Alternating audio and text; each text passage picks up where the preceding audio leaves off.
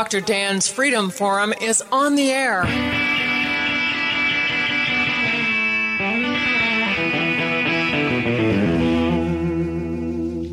Never send to know for whom the bell tolls. It tolls for thee.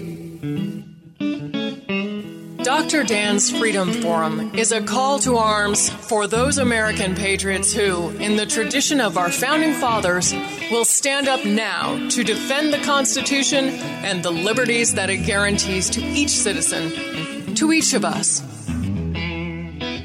That is our mission, to explain in a clear and concise manner the direct effect of each issue on the individual, on you personally, not some anonymous being in a distant place, and to define in no uncertain terms the consequences of inaction. Let the battle begin. This is Dr. Dan. The concept of a national ID card has always been controversial. At a minimum, it gives government the ability to know where you are, where you have been, when you were there, and, I'm going to start that over again, okay? Hang on just a minute. Ready to start again? Okay. This is Dr. Dan. The concept of a national ID card has always been controversial. At a minimum, it gives government the ability to know where you are, where you are. Okay, I'm going to start that again. Sorry. One more time. Third time's a charm here. There you go. This is Dr. Dan. The concept of a national ID card has always been controversial. At a minimum, it gives government the ability to know where you are, where you have been, when you were there, and who you are at every location. Most of us believe the government should not have this information, which leads to the obvious question, why do they need this information? What do they need it for anyway? Serious issues arise when an ID card classifies individuals as members of an identifiable group, such as race, skin color, religion, age, sexual orientation, or political beliefs. Government-defined group affiliation threatens members with potential profiling, exploitation, and ultimately human rights abuses based on genetics or personal choice. History teaches us a very important lesson on this issue. In Nazi Germany, a national ID card identifying the holder as Aryan was required for all public sector employees, including teachers, as of April 1933. After the Nuremberg laws were passed in 1935, proof of Aryan lineage became even more stringent. Birth and baptism certificates for 3 generations were necessary just to be considered a citizen of the Reich. The non-Aryan ID cards, usually marked with a J for Jew, prevented the bearer from traveling inside Germany, from crossing borders to leave the country, from employment, and from engaging in activities that required government approval. Eventually, of course, the J made it easy to identify Jews for detention, deportation, torture, and slaughter. Americans have a long heritage of liberty. The transition from independence to oppression requires a catalyst, a crisis that causes generalized fear and requires the government to restrict individual rights to protect the people from harm. That's what a catalyst is. The COVID pandemic is the perfect tool to enslave the American people. After our commercial break, we will return with Dr. Wiggy Saunders, co-founder of Robinhood Integrative Health and co-medical director of North Carolina Physicians for Freedom. Dr. Wiggy Saunders will discuss COVID vaccines, vaccine mandates, and your rights as patients in the COVID era. We are back with Dr. Wiggy Saunders of the North Carolina Physicians for Freedom. Welcome back as a guest on Freedom Forum Radio. Thank you so much for having me back. This is a very important topic, so I'm glad we're going to be able to have this conversation. Yeah, you hear all kinds of info about the COVID vaccine, some of it pretty scary, to be honest with you. Are there risks and are there benefits to the COVID vaccine? So the simple answer is yes, but the details is what matters. So just like with any medical invention or intervention that we do, there are always risks and benefits.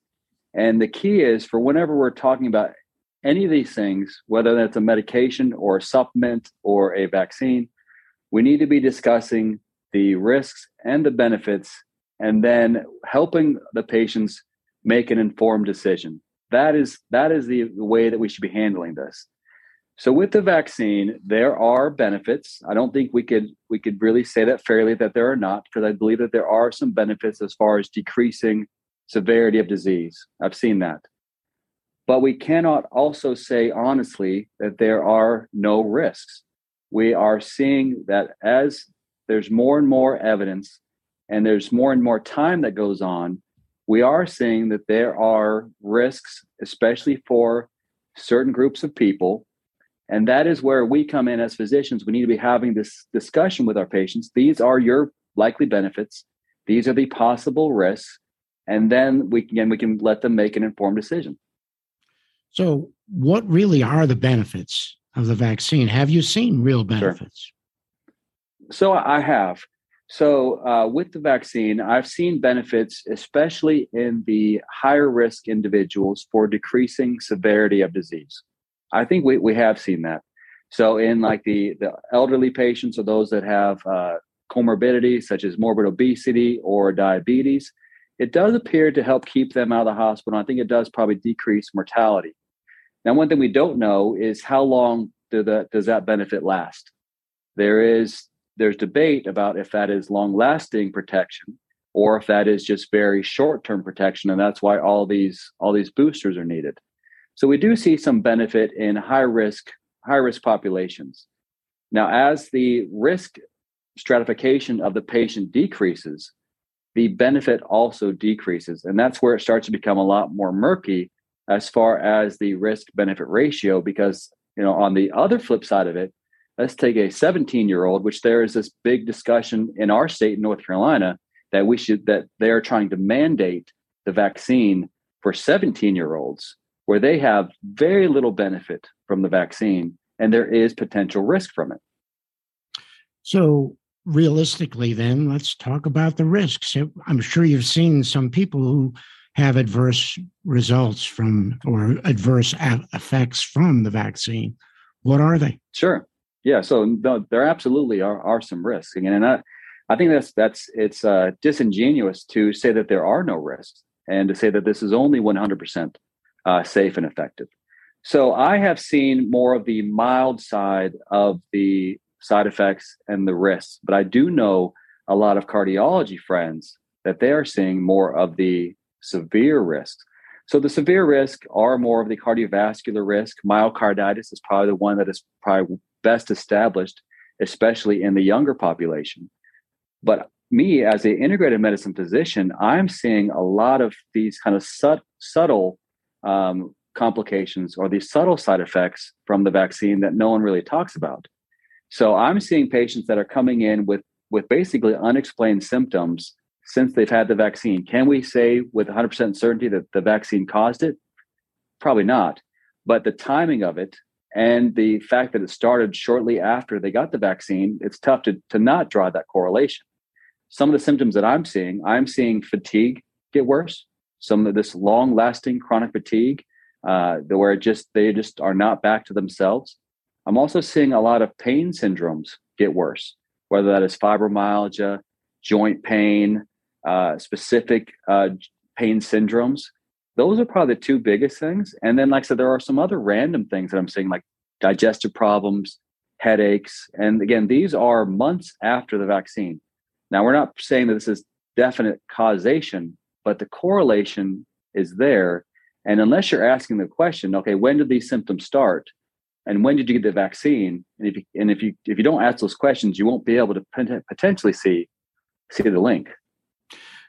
That's kind of interesting. As an ophthalmologist, obviously, I haven't seen anything that I can definitely say was related.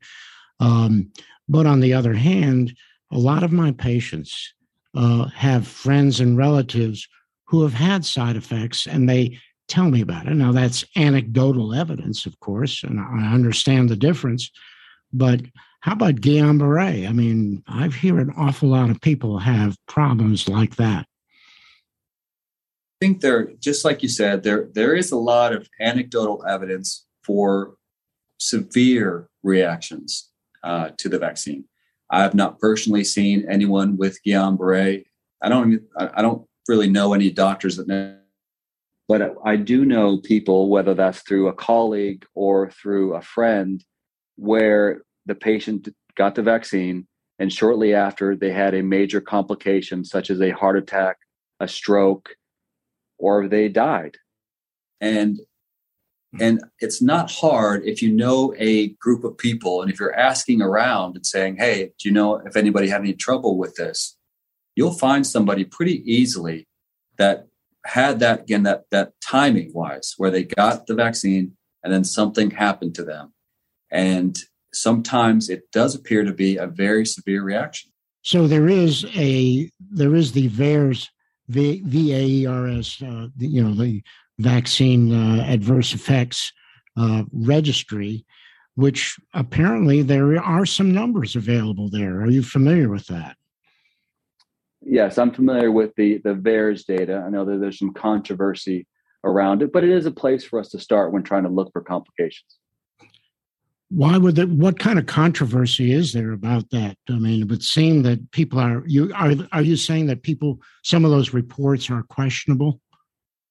Yeah, I think the biggest controversy around the VAERS data is how it's reported, because anybody can report a complication to a vaccine through the VAERS database. And so there's debate about how accurate that data is. Now, there have been some studies on if this is generally underreporting or overreporting the complications. And most of the studies suggest that there's a gross underreporting of complications based on the VAERS database. Some of the numbers that I've seen really show that the number of adverse reactions to the COVID vaccine far exceeds all of the adverse reaction to, say, flu vaccines for the last 25 years. Would that be a reasonable thing to believe? Sure. Yeah. If you look at the VAERS database, and it's a very stark spike that we see as far as reporting and incidents over the past 20 years. And then you look back at last year, you see this huge spike in reports. So there's obviously something happening over the past year with this vaccine compared to all the past 20 years. There's a big difference. I would have to say from my vantage point, it seems to me that the entire country, or maybe the entire world, was really part of a phase 3 clinical experiment on this vaccine. Well, I think the experiment is still ongoing. And that's one of the issues with, again, trying to talk about some sort of mandate, or these have to be done by everybody. I think it's irresponsible, because it doesn't include things that, what are some complications that may happen down the road?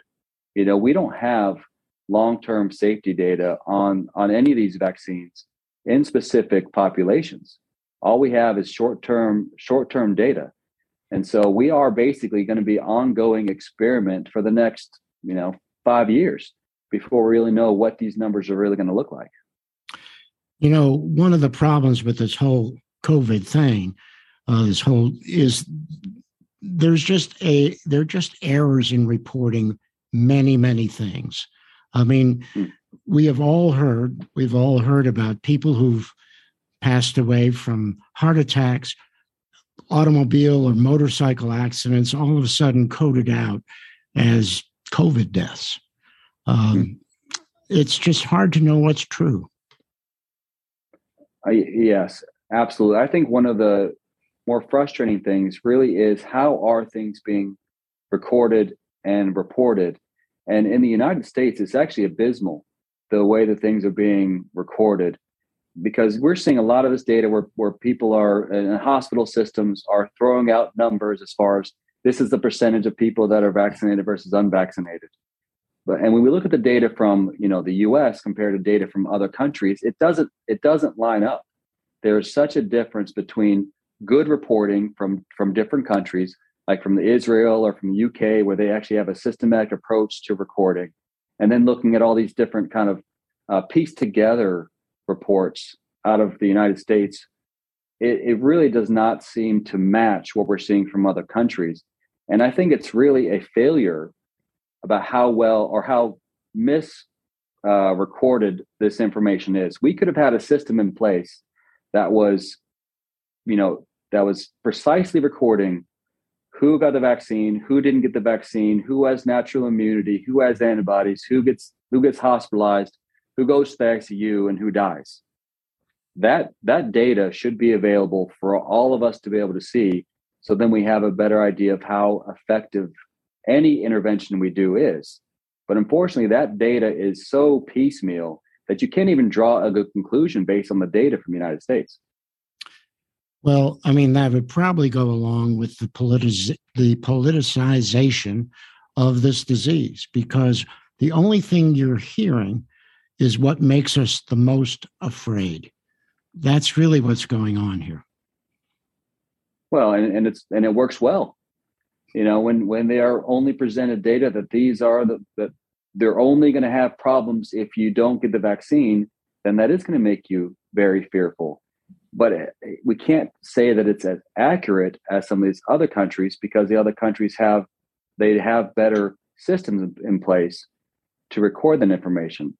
And I think it's not only working for making patients afraid and just the general population, but it's also working really well to keeping doctors afraid. We're talking about it kind of in our other segment, is that doctors are afraid, and so are patients.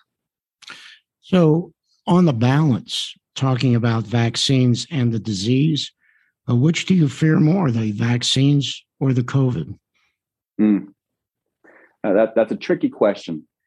So for me personally, I'm in good health. I take supplements. I know what my risk factors are. I am not afraid of the virus.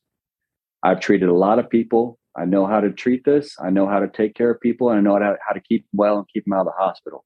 So for me personally, I'm not afraid of the virus. I do have some reservations with the vaccine. I think that there are some things that are unknown. I think there's still not enough time to truly determine what someone in my situation is going to see as far as any sort of complications or risk factors down the road. So for me, I think that there's more of unknowns with the vaccine than there are of the knowns with the virus. And to me, the things that I know, I'm less afraid of. A lot of people talk about the fact that this is an RNA virus, RNA vaccine. And so the question would be, are these fears that it does change your genetics in some way, are those real? I don't think we know, and I'm not sure if I'd be even qualified to answer that question. There are some physicians and there are some research that are very concerned that this type of vaccine can directly influence our genetic expression and can actually change our genetic material. I'm not sure if there's enough evidence to say that is happening or not, but this type of vaccine, again, has never been tested in a wide population. And so we don't know what sort of problems that there could potentially be. And I think until you start actually doing cellular analysis and genetic sequencing, you're not going to know if there's any sort of incorporation into the genome. And that concludes another episode of Dr. Dan's Freedom Forum. Join the battle on our website, www.drdansfreedomforum.com. The right to own private property that cannot be arbitrarily confiscated by the government is the moral right and constitutional basis for individual freedom. Call me the Choctaw. Call me original sin. Call me railroad steel. Call me the mojo man. And call them muddy waters. And people, I just love to hear that old man sing.